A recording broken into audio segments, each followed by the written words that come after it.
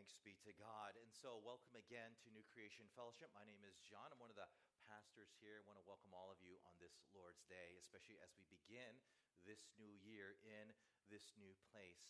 But with all the new things that are happening in our life, I'm sure there are things from previous years that have still come into this one that might be discouraging you or maybe making you anxious. And if you're here today going through something in your life that could potentially cause you to be distracted or maybe incapable of giving your full focus to today's word, this is the time now where you go before the Lord and you claim the promise that he makes, that if we seek him out, we will find God. And so I want to encourage all of you, if you are going through something in life that could potentially serve as static, that would interfere in receiving everything that God wants to share today, I want to invite you now, let's go to him in prayer. Let's ask for the Lord to banish those distracting thoughts so that we could be fully receptive for his word today. Let's pray.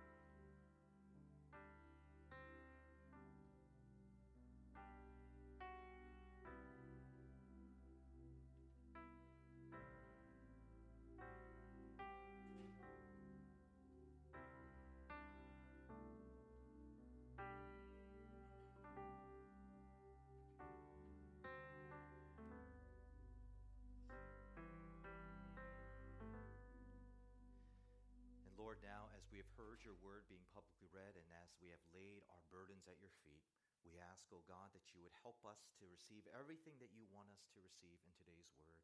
Lord, you know where we have been. You know the struggles that we have gone through and maybe still are going through. And so, Father, would you give us the balm of Gilead, as your word says, the soothing, healing touch of your hand through the preaching of the word, that you would strengthen our soul, bring conviction to our hearts, and bring clarity to our minds so that we can go back out into the world as being your agents of hope in a world that has become so hopeless and full of despair. Oh God, guide us and lead us and help us to hear your voice and to guide our hands, our feet with the means in which we are to do good works for your glory and for the good of the people in this world. Oh God, would you bless this message in spite of the one who brings it? For we ask all these things in Jesus' name. And all God's people together said, amen and amen. Excuse me for just 1 second. So back in 91, that's 1991, for those of you who weren't even born then, there was a movie that came out entitled Grand Canyon, starring Danny Glover and Kevin Kline. That's the movie poster right there. And the movie basically starts off with Kevin Kline's character, who plays a very filthy rich white lawyer, getting lost in the city of L.A., and he takes a few wrong turns here and there, and he ends up in the part of the city that a person like him should not end up. And of course, he's down on his luck because what happens as he's driving through this bad neighborhood is that his high-end luxury car breaks down. But of course, no worries, because he's a filthy rich lawyer. And back in 91, what did filthy rich lawyers have that no one had back then?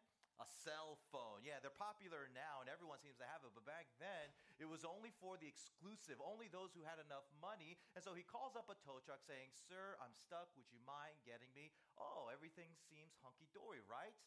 Well, not necessarily, because out from emerging in the shadows come 5 young thugs, led by a gang leader who politely taps on the window and looks at this lawyer and simply says, "Get out. Get out." The lawyer is obviously terrified with fear, and he doesn't budge because he's so afraid. And this just seems to anger the leader of this gang, to which he then proceeds to stand, lift up his shirt, and reveals that he has a gun. Now, right before things go elevated in terms of hostility, the tow truck man shows up. And out of the truck comes a very old, rugged African-American tow truck driver, a man by the name of Simon, who just walks past these young men as if they don't even exist. And he tells Kevin Kline's character, "Excuse me, sir, I'm here to tow your car. Would you put it in neutral and I'll help you get where you need to go?" Now, obviously, at this point, the leader of this gang is even more infuriated, and he confronts Simon, the tow truck driver, and he looks at him and he says, "Yo, you dissing me, man?" He said it in a little more authentic way. I tried practicing, but I just couldn't pull it, so I just said, "I'm not going to do that." Right? But he says, "Yo, you dissing me, man?" Of course, as he says this, he pulls out his gun, and Simon, frustrated maybe because this young man reminds him of himself at one point in his life, he lays out a big sigh in frustration, and he says these words to this young man. He says this, "Man, the world ain't supposed to work like this. I mean, maybe you don't know that, but this ain't the way it's supposed to be. I'm supposed to be able to do my job without asking you if I can. That dude is supposed to be able to wait with his car without you ripping him off. Everything is supposed to be different than the way it is." Here's the question. Have you ever felt this way as well? Have you ever felt like Simon's character in the movie Grand Canyon? Have you ever experienced something or witnessed something either in the home that you grew up in, or in the work that you work at, or the school that you attend, or maybe amongst the friends that you hang out with that was so evil, so atrocious, so wicked to where your heart was just crying out, "This ain't the way it's supposed to be"?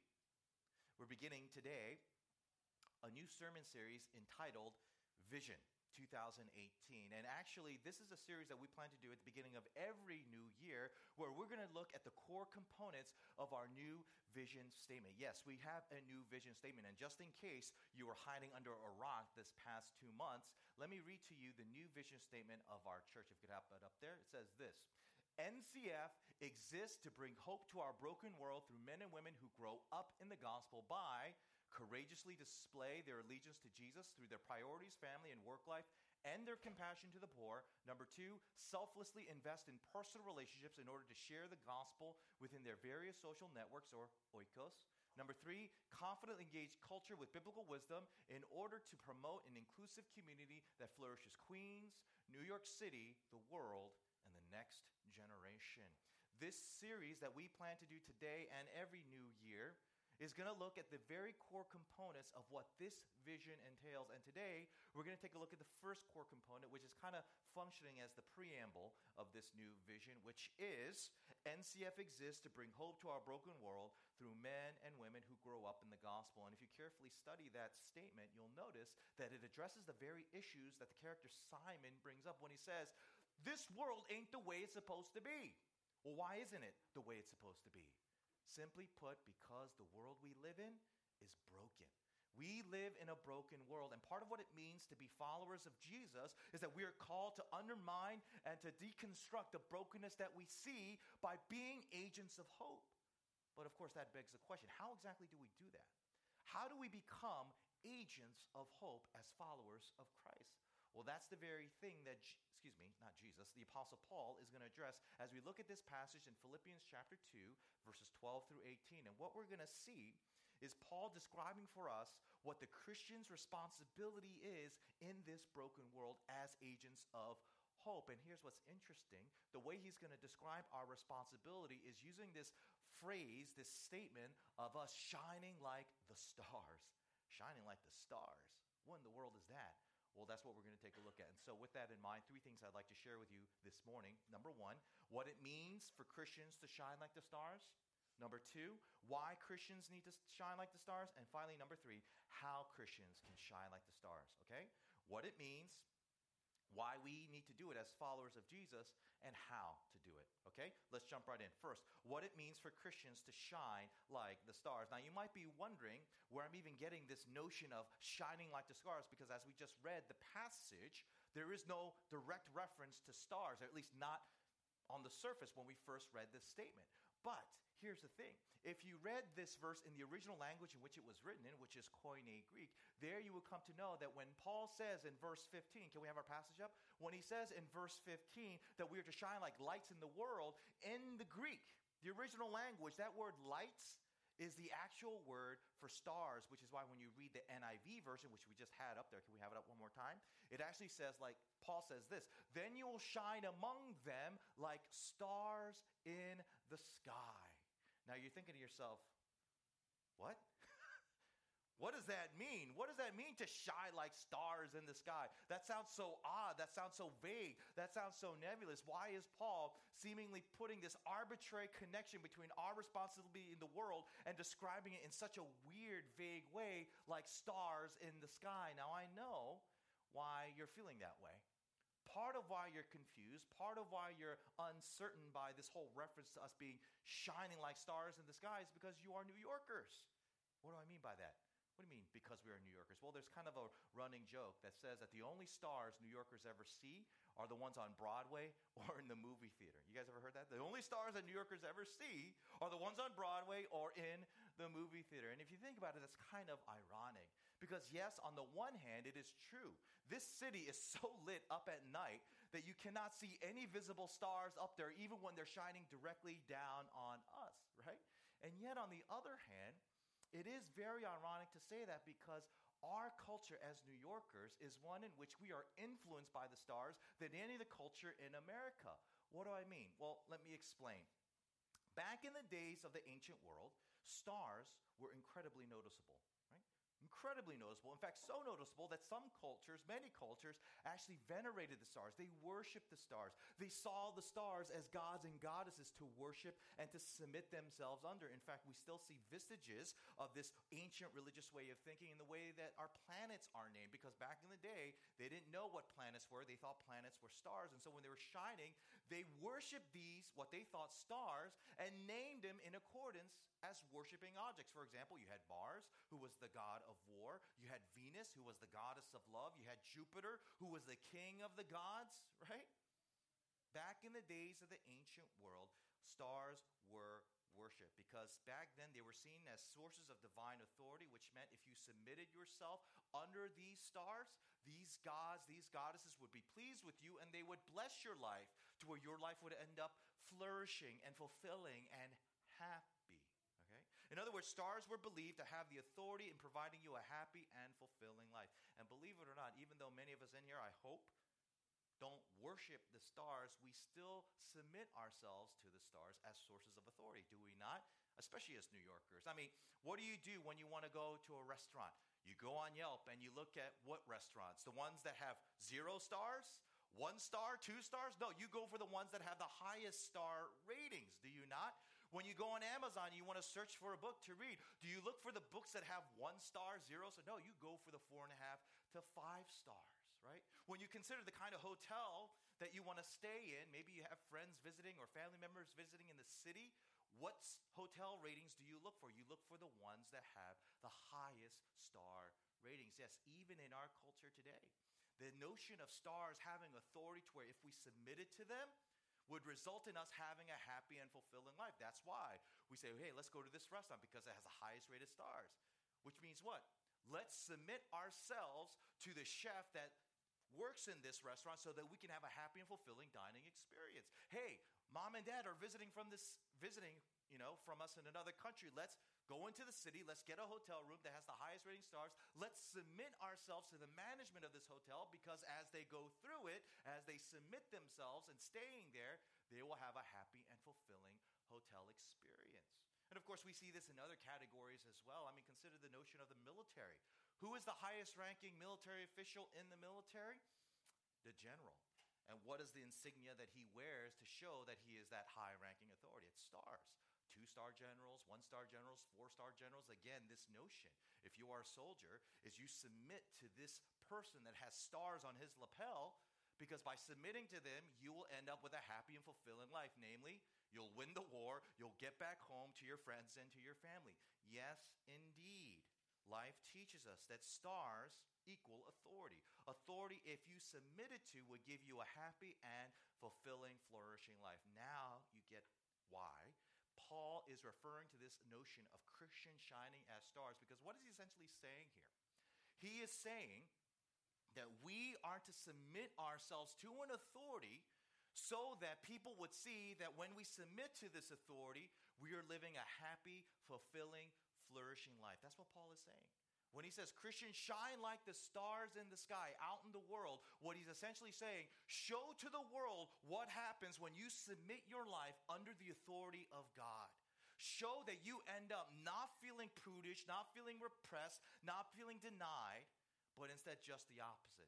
That when you submit your life under the authority of God, you are truly happy. You are truly fulfilled. You are truly flourishing. That is what Paul means when he says, shine like the stars in the sky. Let the whole world see what happens when you submit and you give your life to Jesus as your Lord, as your King. Now, by saying it this way, Paul is also indirectly saying something about those who don't choose to submit their lives to Jesus, those who choose not to submit to God as their great authority. And what is that idea? Well, to explain, let me go to my next point. Why Christians need to shine like the stars. A few years ago, when my oldest daughter, Kara, was around 4, I remember driving her to pre-K. And as I was driving, she was just staring out the window, right? And she said to me, Daddy, where are the stars? Where did they go? Where are they, Daddy? And of course, at that point, I told Kara, well, honey, the stars are actually still there. You just can't see them because the sun, which is our star, is so bright that it's covering over the stars to where you can't see it. But you see, when the sun goes to sleep, when it's dark outside, then you'll see the stars shining so brightly. And then she proceeded to say, oh, Daddy, you are so smart. And I said to her, yes, that is correct. Now, of course, all of us know this. We all know this elementary truth that when the sun goes down and it's dark outside, that's when the stars shine brilliantly. And it's this elementary truth that Paul is trying to teach us, that as we go out into the world, shining off as stars in the sky, it also says something about those who do not submit their lives to God as their authority. And that is what? The people of the world who don't submit to God or worship God, what are they? They're living in darkness, right? They're living in utter spiritual darkness. That's what Paul is referring to when he says about the people of the world in verse 15, that they are part of a wicked, crooked, twisted generation. Now, if you happen to be here today and you're not a Christian, please don't take offense to what Paul is trying to say. Even though he just called you crooked, and wicked, right? You got to understand that he doesn't mean it in the way that maybe you're taking it. He's not trying to insult you. He's not trying to offend you, but rather he's speaking the way a doctor would speak to an ailing patient, and he's giving him the honest diagnosis. Or maybe a better way to put it, he's like a humanitarian who's speaking hardcore truth that those who are being oppressed, those who are suffering, need to hear in order to not needing humanitarian aid. You see, Paul, more than anyone, knows the tragedy of what happens when people are living in spiritual darkness. Why? Because Paul knows the Bible. Paul was a scholar of the Bible. And when you know more of the Bible, and when you read it more, one of the things that you will come to discover, as Paul did, is that those who live in spiritual darkness are one in which they want to live out their life fulfilling desires that they have without having to submit to the obligations that are attached to those desires. What's that? Let me explain. In Proverbs chapter 7, we come across an interesting scenario that the author of Proverbs warns young men and really young women not to fall into. Starting in the 6th verse, we read this. While I was at the window of my house looking through the curtain, I saw some naive young men, and one in particular who lacked common sense. He was crossing the street near the house of an immoral woman, strolling down the path by her house. It was at twilight in the evening as deep darkness fell. As deep darkness fell. You see that last phrase? Here, the author of this proverb is describing a scenario where you have a young man going out in deep darkness. Now, that phrase, deep darkness, is describing the scene. What kind of night is this? It's a starless night, right? There are no stars out there. Maybe there's cloud cover. Maybe it's after a storm and the sun went down and you can't see any stars. That's the cover that this young man is going. And the author of this proverb is using this metaphor to describe what happens when a person wants to satisfy God-given desires, such as sex. God gave us the desire for sex, by the way, so that as we have it satisfied, life gets better, life is fulfilling, right? Amen, right? Right, honey? No. But you know what I'm saying? God-given desires.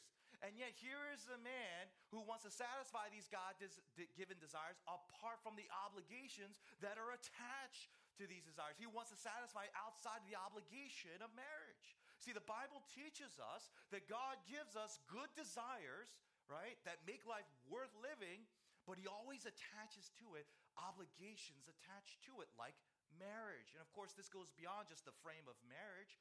In other areas of life, other desires that we have, he always attaches certain responsibilities and certain requirements of submission to obligations. For example, we all have the desire to flourish, to prosper, and even to be wealthy. And of course, God attaches that desire with the obligation of having to submit your life in such a way that you work hard, that you work with integrity, so that you could earn such a flourishing, substantial kind of life. But of course, people don't want that kind of obligation. They're always trying to get a quick fix, trying to make a quick buck, where they're willing to lie, cheat, and steal in order to have that desire fulfilled. Or other people want to have the desire of respect. They want to be respected, and of course, God attaches that desire with the responsibility of being a person of integrity, of honor, of kindness. But of course, many people find that too ridiculous. The nice man does not win the race. And so what do? They bully, they intimidate, right? They use alpha male tactics in order to get the desire of respect satisfied. Right? This is why, according to Paul, the world is messed up. Because it's filled with people who want to satisfy God-given desires, but they don't want to do it by submitting to the obligations that are attached to those desires. And the question is, why? Why are people like this? Because people carry a certain assumption about authority. And what is that assumption? That is authority, whether it's authority represented in a person, whether it's represented in an institution like marriage. Authority does not have my best interest at heart. Authority is trying to deprive me of the freedom that I need in order to enjoy the satisfaction of desires that I want to have the way it should be, like sex without marriage, with no strings attached, like having money and security without having to submit through red tape and trying to be ethical, or trying to get respect without having to always be nice and always having to be gracious. No, let me just do it the easy way. Let me just intimidate, let me bully, let me get in your face. Here's what's interesting. Paul goes on to tell us that it's very easy for anyone, and I mean anyone, to fall into the spiritual darkness, even followers of Jesus. He tells us exactly how that could happen in verse 14. Listen to what he says in that verse. He says this, quote, "Do all things without grumbling or disputing," or as another translation puts it, "do all things without complaining and arguing." Now, make sure you don't misunderstand what Paul is saying. He is not saying that it's always wrong to complain. Sometimes it is necessary to complain. Where you are getting bad service that you pay good money for, yeah, you should complain. Or when you see a gross injustice happening in society, in politics, to where people are dying and being mistreated, yes, you should protest, you should complain. But the complaining that Paul is criticizing here is not that, but rather it's the attitude of complaining and whining about anything and everything. This is why he says in verse 15, "Do all things without complaining and arguing." All things meaning, don't always complain about everything, about anything, okay? Which means what, Christian? It means this. If you're one of those people in here who has a chronic tendency to complain, if you're one of those people who have those kinds of personalities where you can find any situation to where you can complain about it, it's almost a gift that you have. Or if you have a tendency to be around people and you can easily find something to criticize about them about, I'm sorry to tell you this, follower of Jesus, but that you are living in spiritual darkness. You are living in spiritual darkness. If you have that kind of personality, if you have that kind of knack to you, that attitude, you are living in spiritual darkness. Now, some of you are like, wait a minute, Pastor John. You're talking to New Yorkers here, right? We're notoriously known to being complainers. I don't see the connection. How is it that having a complaining spirit means I'm living in spiritual darkness? Well, think about it for a moment. Think about it. Why do you complain? Why do you grumble? Why do you whine? Isn't it because you have a certain expectation that hasn't been met? Or maybe a better way to put it, isn't it because you have a certain desire that hasn't been satisfied? Yes, I'm willing to bet that's the very reason from your last complaint. Think back. Probably don't have to think back that far, right? I need to think back maybe 10 minutes ago. There are so many things and so many people in our lives that we find it so easy, so instinctual to constantly complain about. Why? Because it's about expectations. It's about desires not being met, not being being satisfied. But let's dig a little deeper. What happens when you're chronically, constantly, habitually acting and behaving and thinking that way? What happens? What is the outcome? How does that change your outlook on people? You know how it changes you? It causes you to be so cynical that no one, no matter how credible, no matter how legitimate, it could be someone that you submit to as an authority. When you constantly complain, everyone is dubious in your eyes. Everyone is someone who you can never respect and look up to as an authority. For example, let's say you hear about an amazing restaurant, right? And you heard, Michelin star rating, let's go, right? And you're excited because you love to eat. And let's say it just happened that the chef is there, but he's not feeling well. Or maybe he has some problems going on at home, and he's just not at his best behind the kitchen. And he gives his stellar dish, and it's not stellar. And you eat it, what happens? You complain, right? And if you're one of those people who constantly complains, what is going to happen to this chef who's supposed to be so authoritative behind the kitchen? You're going to start discrediting him in your eyes, right? And pretty soon, you're going to think all restaurants, all chefs, no matter what ratings, oh yes, overrated. Or maybe a little bit closer to home. Let's say when you were young, like me, and you wanted to get married. You wanted to have a happy family. You wanted to have the kind of family that you didn't have, right? But of course, you grow up in a broken home. Mom and dad have the kind of marriage that does not resemble the kind of marriage that you want. What happens? You hang out with friends who have parents who are married, and they're miserable too.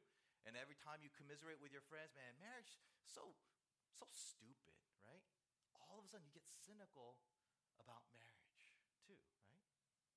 See, the more you complain, the more you develop a psychological habit of being anti-authority, whether it's an authority of a person, like the chef, or an authority of an institution, like the institution of marriage that God created for our flourishing. The more you complain, the more you develop the psychological habit of not trusting any authority because you just assume that any authority will fail and not have your best interest at heart. Don't you see? The reason why the world is as bad as it is because it's filled with people who want something for nothing. They want something for nothing. They want the satisfaction of desires without submitting to the obligations that are attached to the desires, all because their chronic complaining has, what? Deteriorated their ability to trust authority. And here's the thing, Christian. If you don't watch yourself and you give in to the cultural milieu of New York of constantly complaining, of always being cynical, you will end up being just as spiritually dark as the people that we're called to shine the light of Christ to. And so the question becomes, how do we prevent that from happening to us? How do we fulfill our mission of really being a blessing to the world? And this leads me to my final point, how Christians can shine like the stars. Let's read again the beginning of our passage in verse 12. We read, "Therefore, my beloved, as you have always obeyed, so now, not only as in my presence, but much more in absence, work out your salvation with fear and trembling." Pause right there. Your attention, please. Here the Apostle Paul tells us how we can avoid becoming cynical and developing a complaining spirit to where we become spiritually dark. Okay? He says it right at the end of verse 12. He says, work out your salvation with fear and trembling. Now, many people have misunderstood these verses for many years. And you're probably one of those people, right? Because I'm willing to bet that when you read that verse, you think what Paul is saying is something like this. Hey guys, you better live a good Christian life, because if you don't, God is going to revoke his forgiveness over you. He's going to revoke the ticket to heaven, and you better be terrified of God to where you stay on your good Christian behavior, right? But that's not what Paul is saying at all. That's not what it means to work out your salvation with fear and trembling. So the question is, what does it mean? Well, maybe this personal illustration can help. I don't know if Sarah knows what I'm about to share in just a moment, but we'll see. Anybody want to have dinner with us tonight? Anybody? But anyway, the night before Sarah and I got married, I was terrified.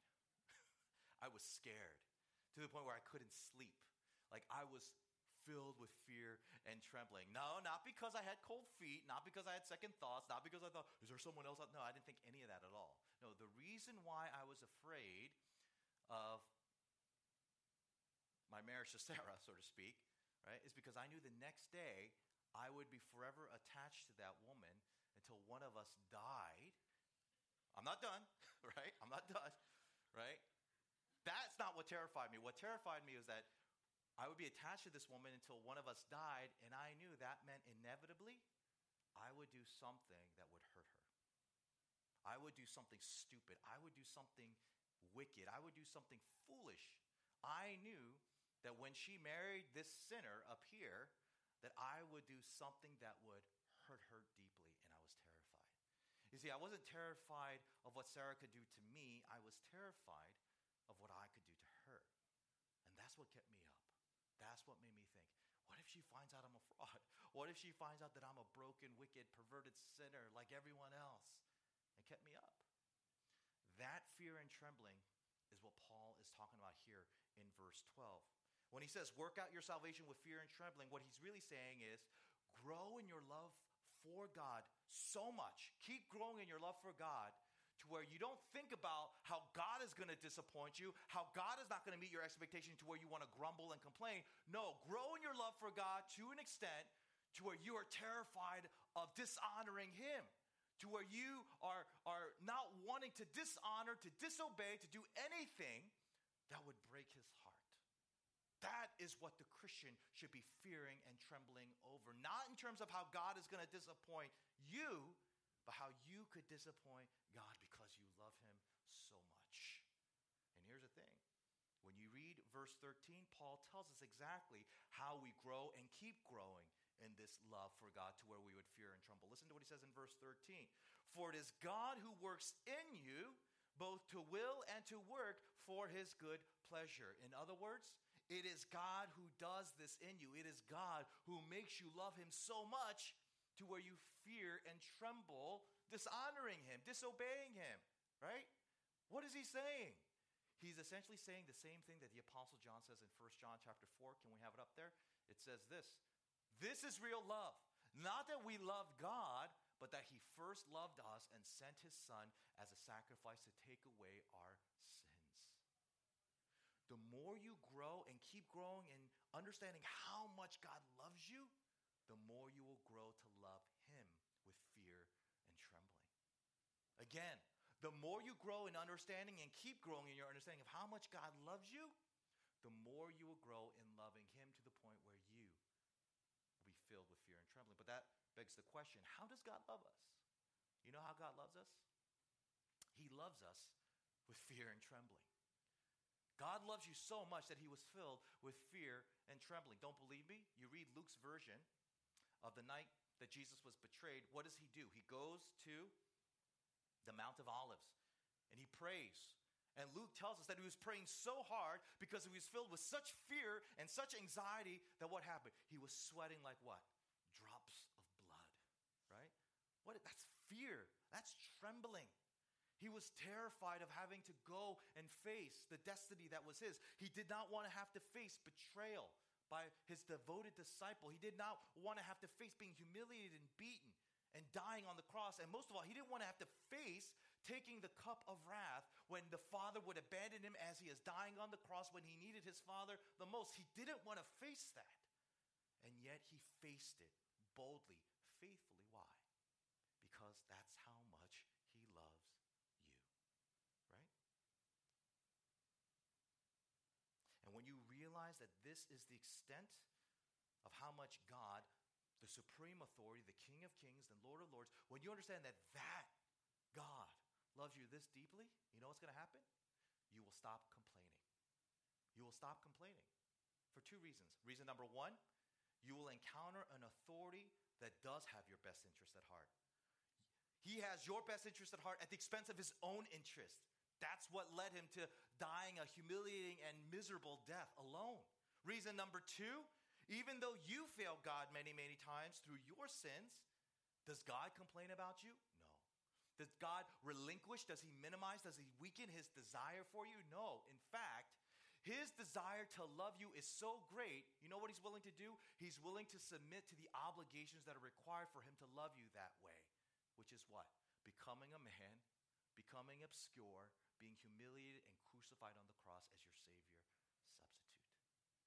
Jesus is willing to submit to the obligations required to fulfill the desire that he had that brought him to you as your Savior. He submitted himself to death, even death on a cross. Don't you see? It's only when you see how much you are cherished by God through Jesus that you'll stop complaining and therefore prevent yourself from living in spiritual darkness and instead shine like the stars that God has called you to display yourself to be in a wicked and corrupt generation. And let me tell you right now, NCF, our culture desperately needs us to do this.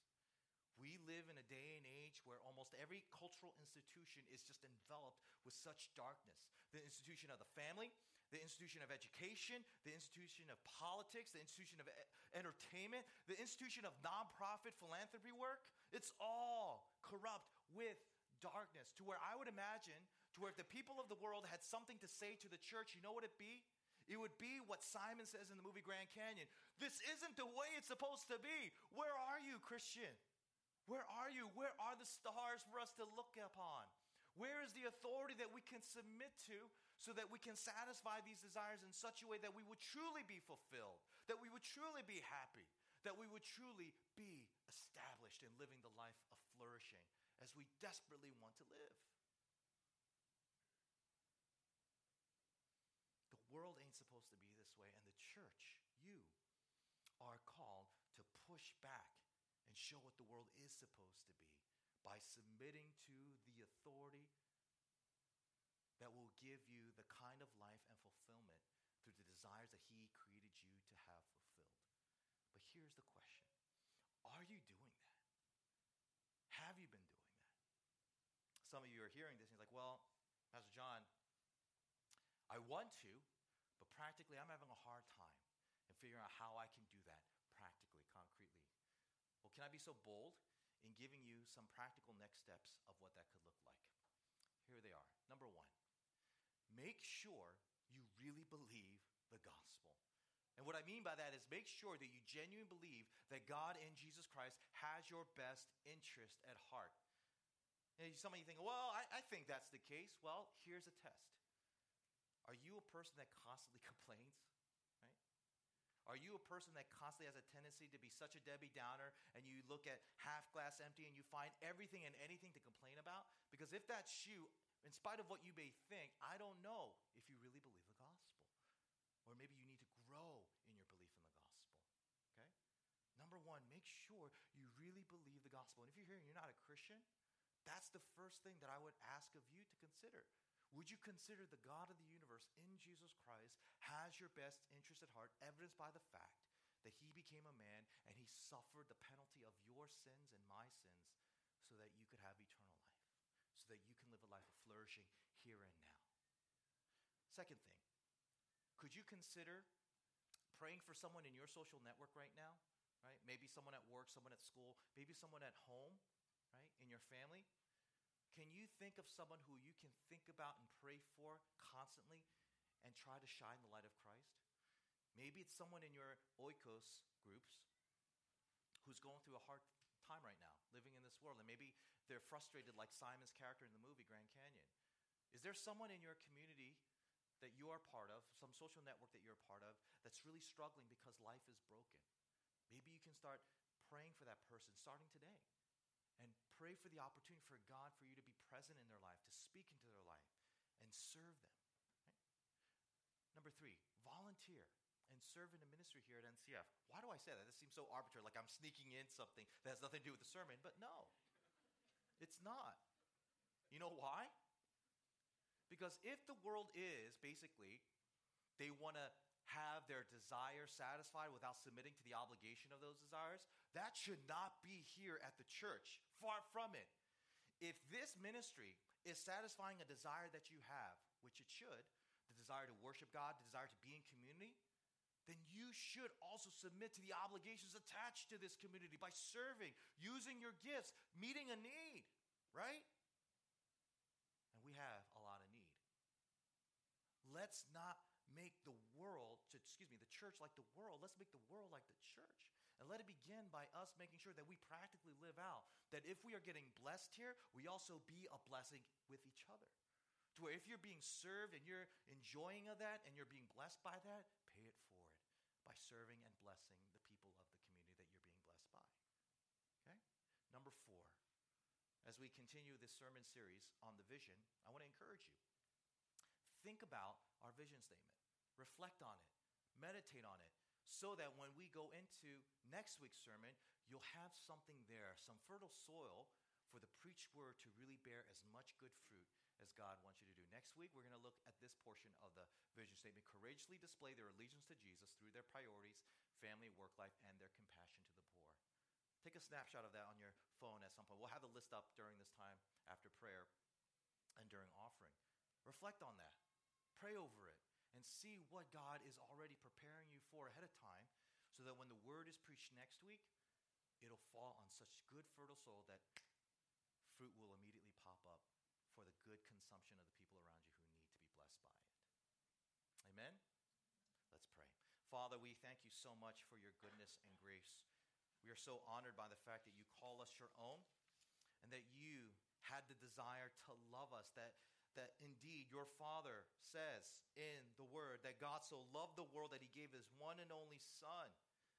Oh Lord, how you loved us so much to the point that you obligated yourself to the obligation that was required in order to love us so. You became a man, you humbled yourself, and you endured tremendous suffering beyond any human being's capabilities or experiences, so that we would know how loved we are, so that we could respond with love that would cause us to fear and tremble. Father, I pray that we will be a church that fears and trembles out of love for you in response of your amazing love for us. Oh God, may that be known as the characteristic of NCF. And let it also be attached to that reputation of also being a church filled with members who shine like the stars in the dark sky. Father, as we live in a world that is filled with such darkness, Father, we need to be shining the brightest the most. And so, Father, let it begin in our own hearts. Let it begin in this community. And let it move on forward outside these walls to the people that you've called us to serve, to the institutions that we are a part of, and to the communities that we live out before their watching eyes. Oh God, would you help us now? For we ask in Jesus' name. Amen.